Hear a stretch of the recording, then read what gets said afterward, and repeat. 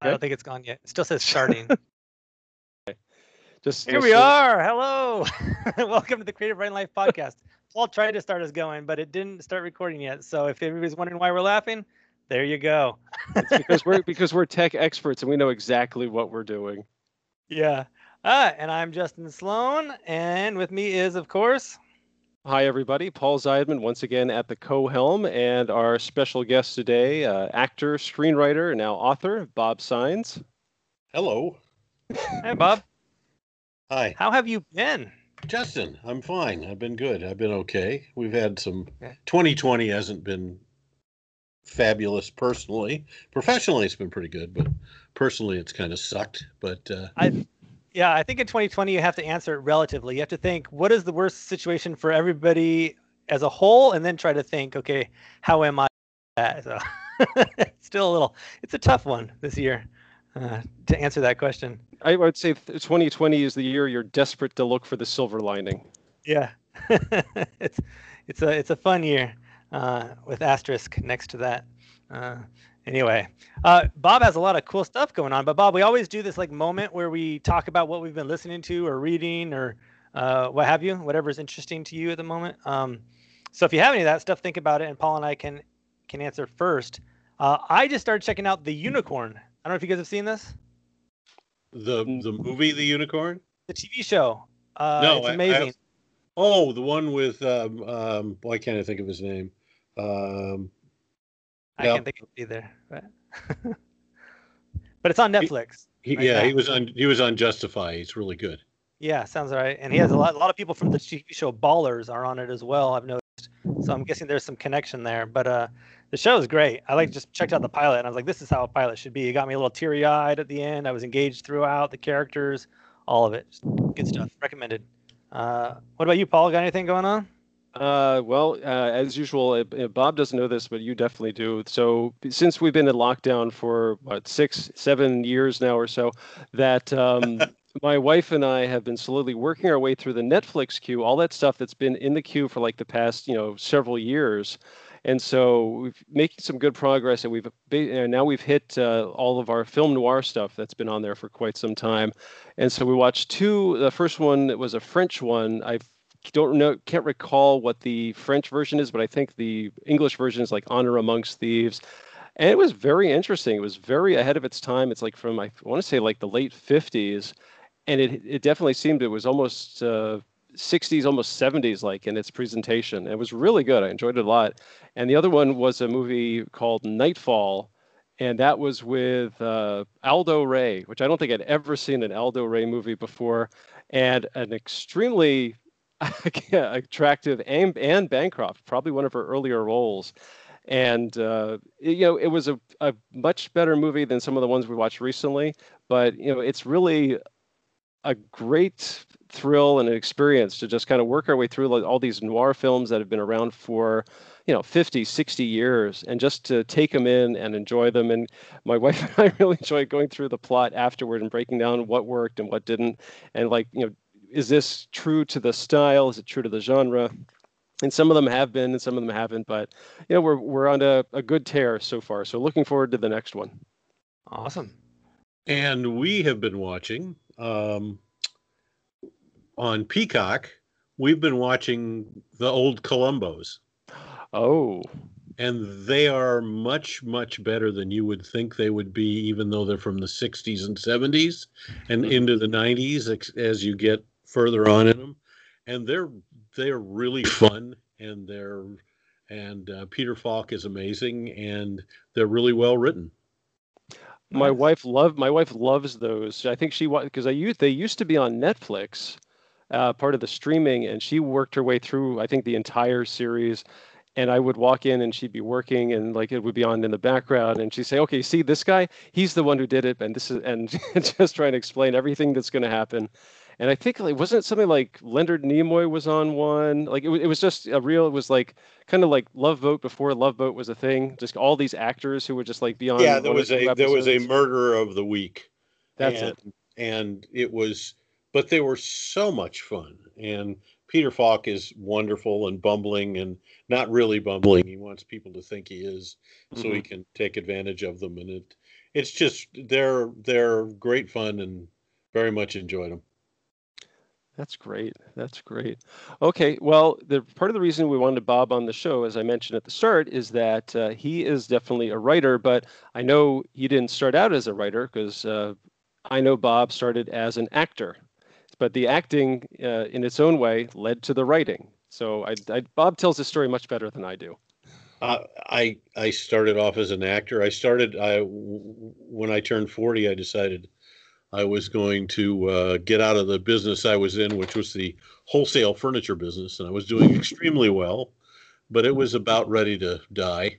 So, for a lot of reasons, mostly because of just generational, that the generations coming up didn't have the same patterns of buying that the older generations did, and the older generations ran those companies and didn't want to recognize what was coming and let themselves be thrown out of business. So I saw the on the wall and said to my wife, I think I'd like to try being an actor again, because I was when I was young.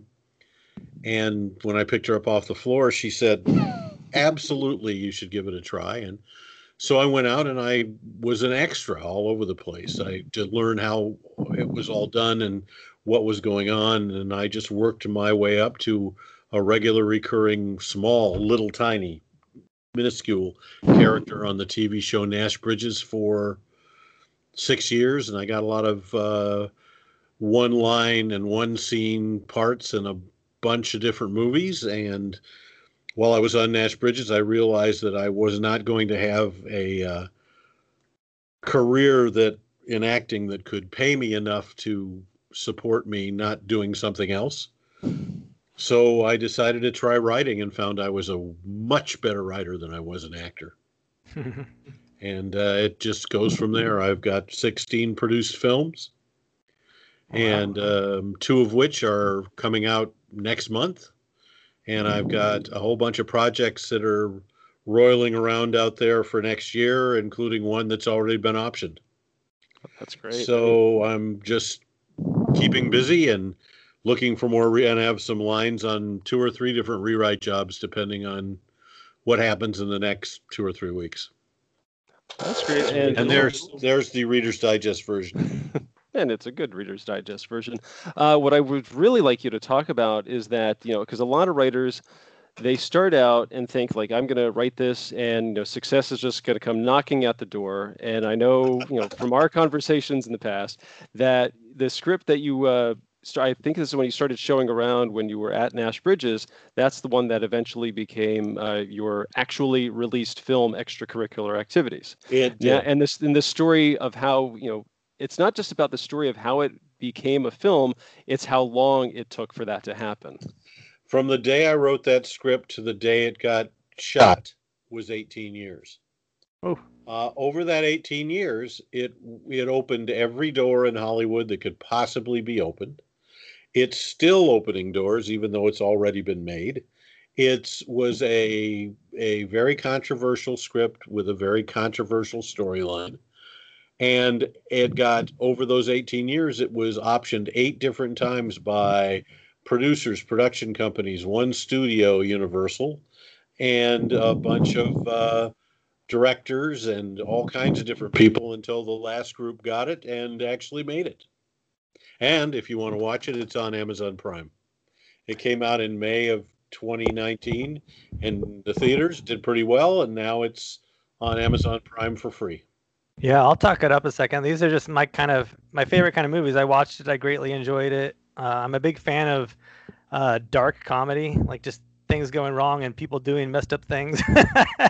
Because I'm such a nice guy, it's fun to watch the opposites. You know what I mean? Well, then if that's the case, then this was the movie for you. Yeah, for sure. And I remember too, you sent it to me when I had first moved to California from DC, which was 2014, I think. And so seeing it come to life years later, it was just it was a great moment for all of us. And the best part of it is it's pretty much the script that I sent you. Awesome. Yeah. It had been a while. I didn't totally remember. So there was nice new parts for my brain, at least. My memory. But it was a great experience, and I loved every minute of it, getting it made. And it just, it's one of those things that people don't realize. From the time you write a script, from the time that gets made, the average is about 8 years.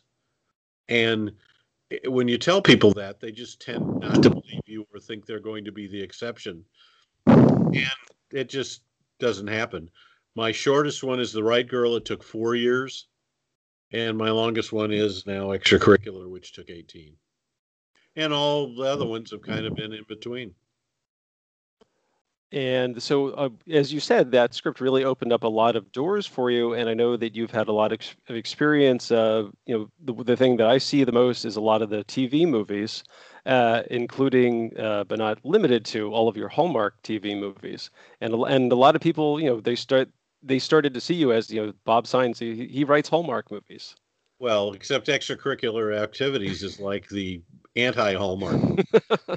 and I write, people want me to write, I'll write anything for anybody,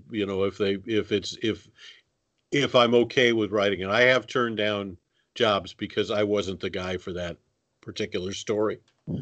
But I got to writing Christmas movies, and people still want me to write Christmas movies, and I'm happy to write Christmas movies. I wrote 2 more that are coming out in November, like I said, but the script that I just optioned is a straight out horror film. Sweet. So it's not just the Christmas movies and not just the romantic comedies that I have become known for at times. I'm writing all kinds of things and having people be interested in all kinds of things. Thank God. While we're on the topic of Hallmark, a co-writer and I have an interest in doing this at some point. Do you have any advice for people like us who want to try to get into that, other than just write a Hallmark movie on our own and try to pitch it around? Is there anything else to it? There's a lot more to it. Hallmark has a brand, and in that brand, they have things that they want in their movies. And the best thing I can tell people is, watch a bunch of Hallmark movies, take notes, look at what the things are in all those movies that are the same. Look at what they don't do. Look at the kind of movies they don't make. And you'll be on the right track. I get people who say, well, I've got this Hallmark movie. It's about all these kids and all these dogs. And I go, that's nice, but do you see any kind of kids or dogs movie on Hallmark? And they go, well, no, but it's a family movie.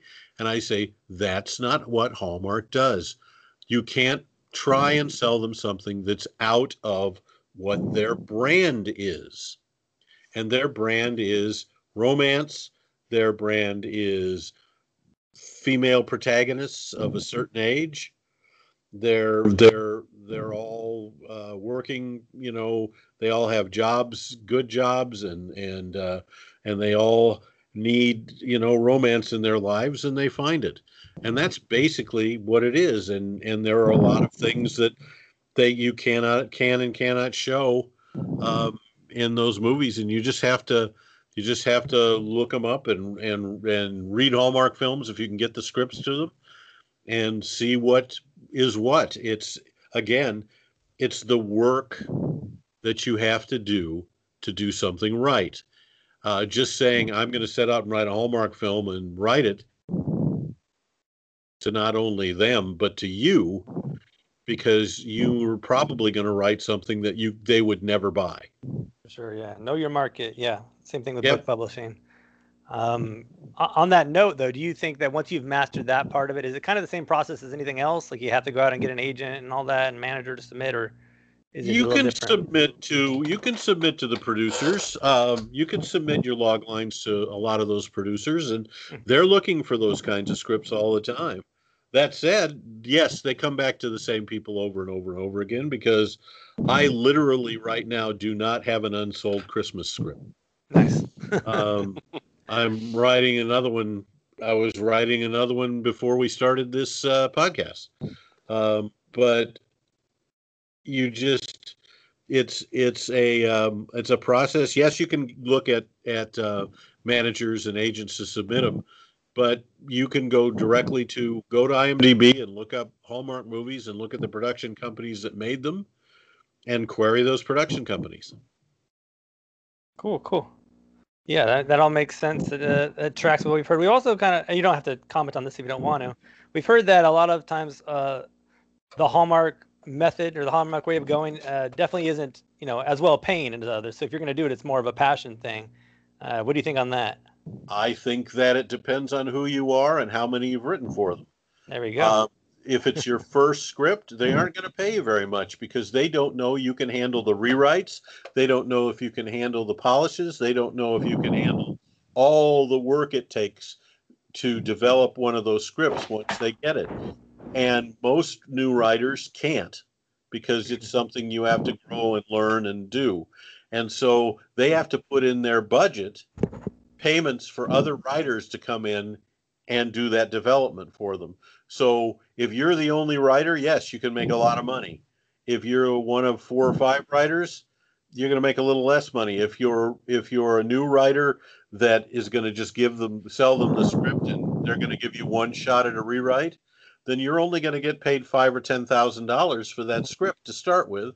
It's like going to work at a company in the mailroom, and you start in the mailroom and you start at a lower amount and you work your way up.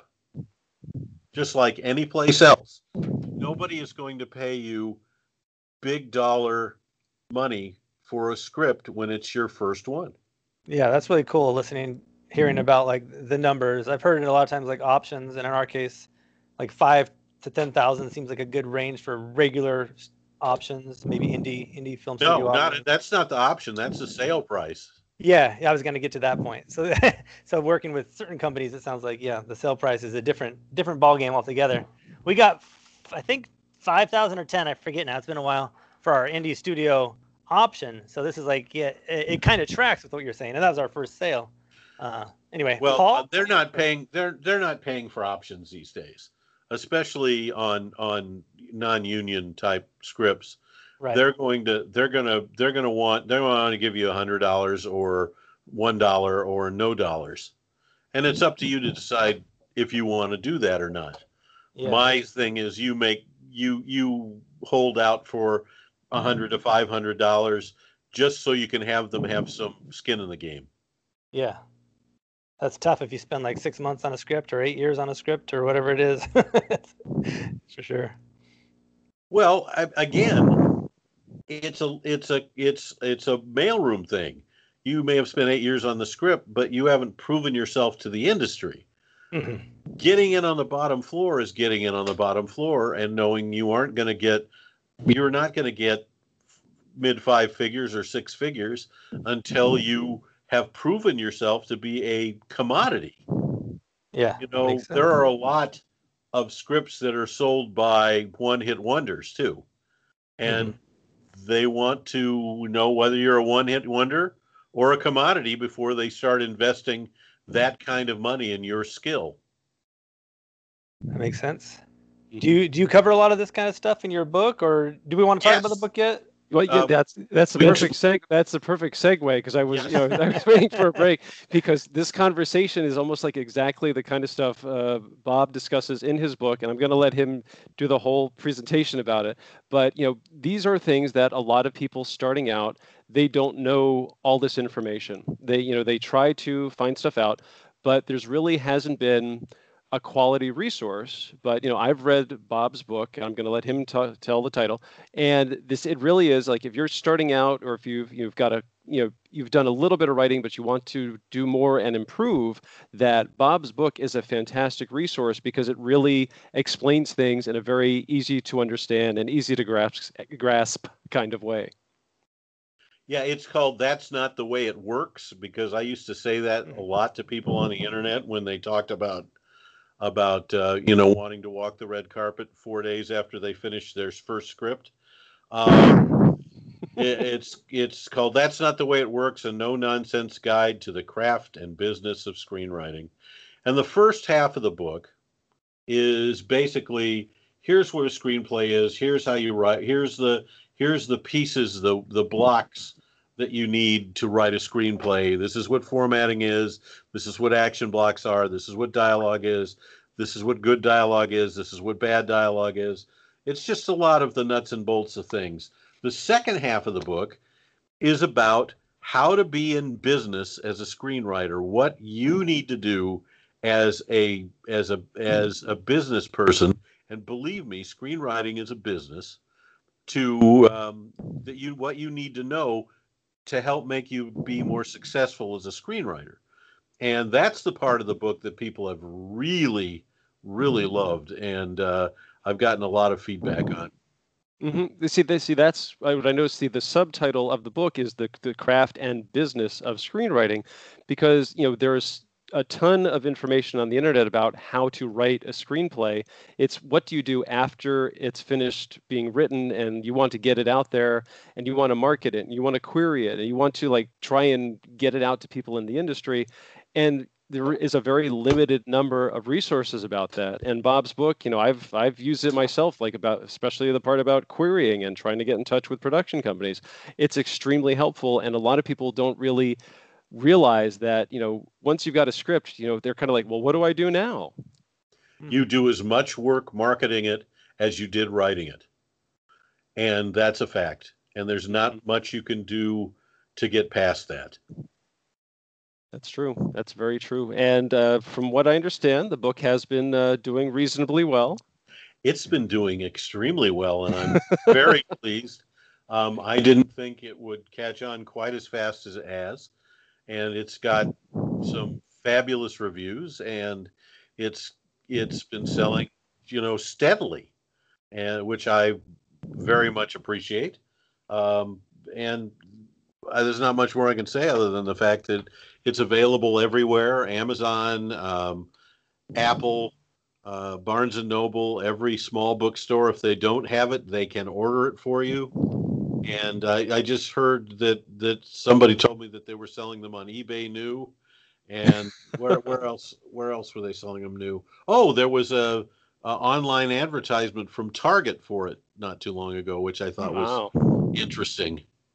Yeah, and you have 143 reviews, 5 stars shaded in, which is quite a feat for nonfiction, especially. Those are harder to market, from my experience. Well, I have some very funny 1-star reviews that are like personal attacks on me rather than about what's in the book, but and they're great. I mean, I have a friend of mine who's a best-selling author, and I mean, like, her pre-sales for her books are like 300,000. And she says to me, until you get some 1-star reviews, no one believes the 5-star ones. So I told her I got the 1-star ones, and she said, okay, you're in the club. Yeah, I can concur with that. On the topic of publishing, and maybe Paul has some more questions about the book, but I'm curious about the publishing of the book. Do you have any thoughts for people who are out there who want to publish in the nonfiction realm? Because we always talk about the fiction realm. That's more my expertise. But do you have any thoughts on this? I'll tell you what happened. I wrote this book, and I wrote it as a conversation. I wrote it in my own voice. So it was, Paul can tell you, he's read it. It's conversational. It's very, very casually written.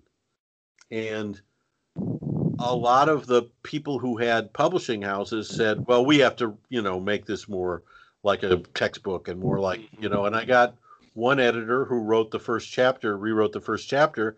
I showed it to my wife, and she said, no, because it took my voice out of it. So I have a friend who is another friend who is a best-selling mystery writer who was once with one of the biggest publishers in the country, and her contract was up, and they were going to renew it. And she said, no, I think I'll self-publish from this point on. Yeah. So she's become a very, very smart self-publisher.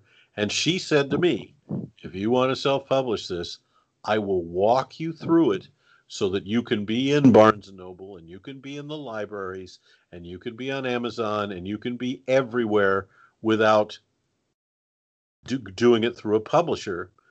And you can make way more money than you would have if you'd been with a publisher.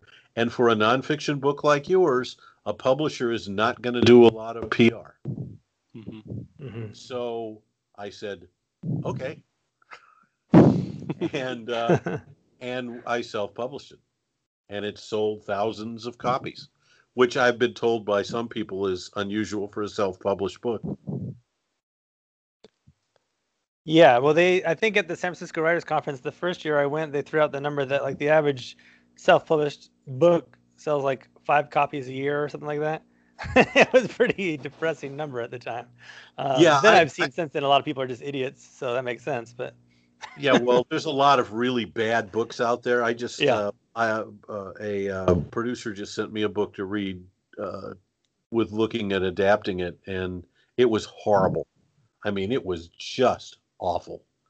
And but come to find out that there was one idea in the book that they really wanted to build a story about, not the book. yeah, And it's easier to option the book or purchase the rights from the book to use that one thing than it is to use it and get sued later on. yeah. I've also found that some concepts just don't hit. Like I've had some books that are very big hits, make lots of money on, and then others that just kind of so you kind of never know with the audience too, or maybe somebody does, but I don't. Well, for whatever reason, this book hit, and I'm very grateful. I'm very grateful. So now I've just finished my first novel, fiction, and I'm actually in the process of looking for a regular publisher. I'm not going to self-publish it unless I have to. Oh, interesting. Why? Fiction sells way better than nonfiction usually. Just because I would like a publisher on this, because there are some really kind of very powerful people in the writing industry who have read it already and absolutely love it, and so I'm getting some help. Okay. Cool. Yeah, I mean, there's also a thing of like, if there's books that are very strong to genre, then they'll sell. If there's more books that are like, I had a literary one that was more kind of women's fiction, but I didn't really mean it to be that, and that book's not going to sell at all. So then in that case, you need to go with a publisher. It's something to think about. Well, this book is just weird. It's me writing it. It's a YA adventure horror coming of age book. Cool. That does sound like that'd be good for a publisher though, because that's the point. If at the beginning you have to say it's this and this and this, then it's probably better for a publisher because they can help you figure it out. Versus self-publishing, from my experience, you got to be like, it's 100% this. It straddles no lines. Well, this one straddles all kinds of lines, and just like my spec scripts do, and it's okay because everybody who's read it has said, get ready. If this goes, you're going to have to write 2 or 3 more on the set with the same characters. And I went, okay. I'm not unhappy with that. I love the characters. I love them a lot. And I'm looking forward to hopefully writing them again. But again, nothing is guaranteed, and tomorrow isn't even guaranteed. So we're just going to see where this takes us at this point. Pretty cool. Paul, you have any more questions about the book? Not about his new one, but I think it was about the advice it was really kind of like playing up the advice to writers that, Bob's book, That's Not the Way It Works.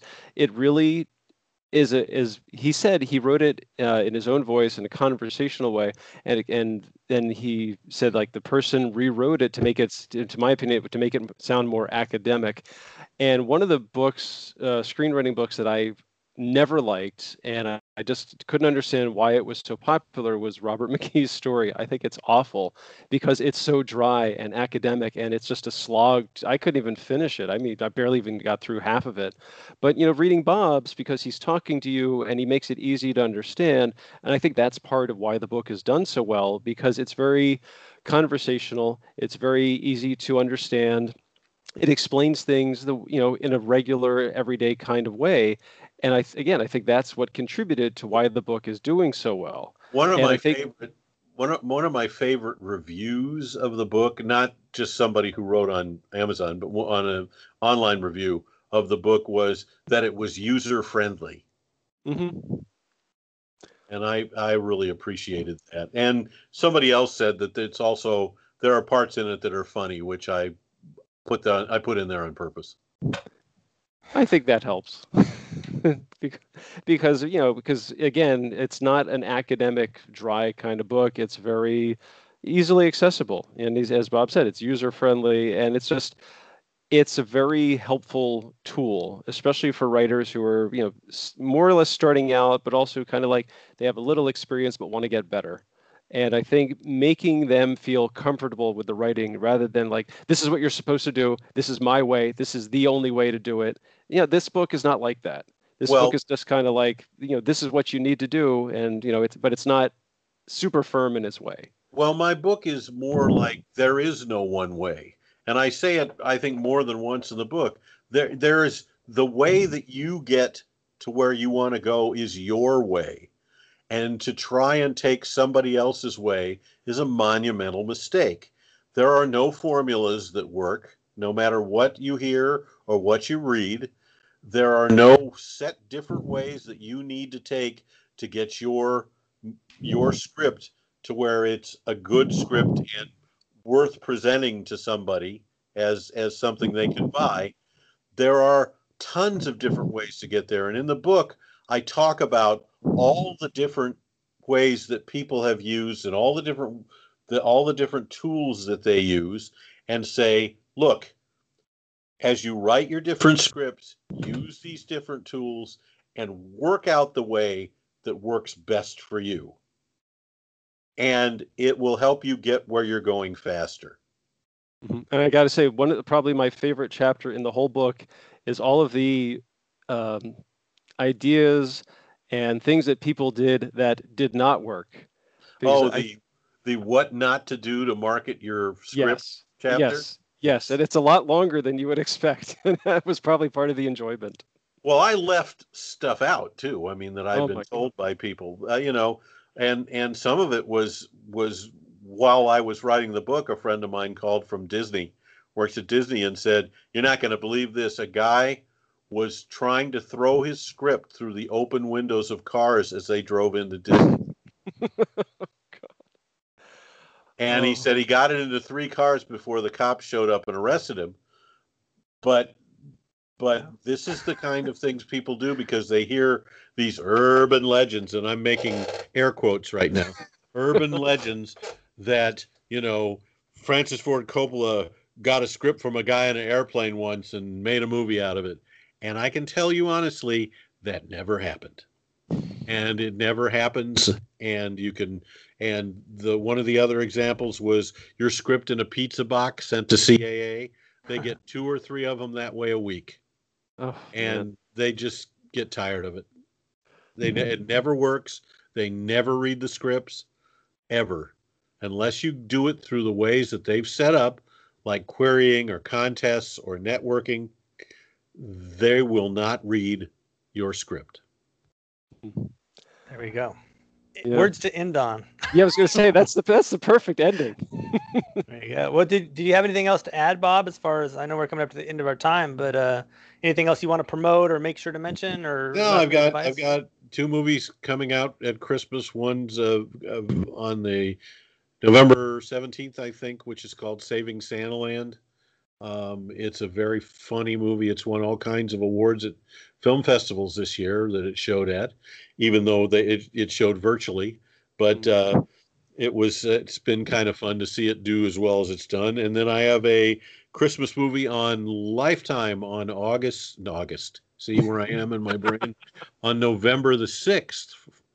It's called The Christmas Yule Blog. And it wasn't my title, but it's a really good story that I'm really proud of, because Lifetime let me do a script about my Cuban Christmases with my grandmother. And it's a Hispanic-based script that takes place in New Mexico. Wow. That sounds cool. See, I think that's really great, because I mean, when you think of a Hallmark or a holiday movie, you usually think, Caucasian family and just, everybody's, every like a traditional Christmas kind of story, but opening it up to, there are other cultures that celebrate it. So, it's great to see that they're represented. Yeah. And it isn't about my Christmases with my grandmother. It's incorporating the things that we did as a family at Christmas that incorporated the Cuban traditions, but I took them all and fictionalized the whole thing. Very nice. Very nice. And they loved it. They were really happy. And I've seen the movie, and I am very happy with it.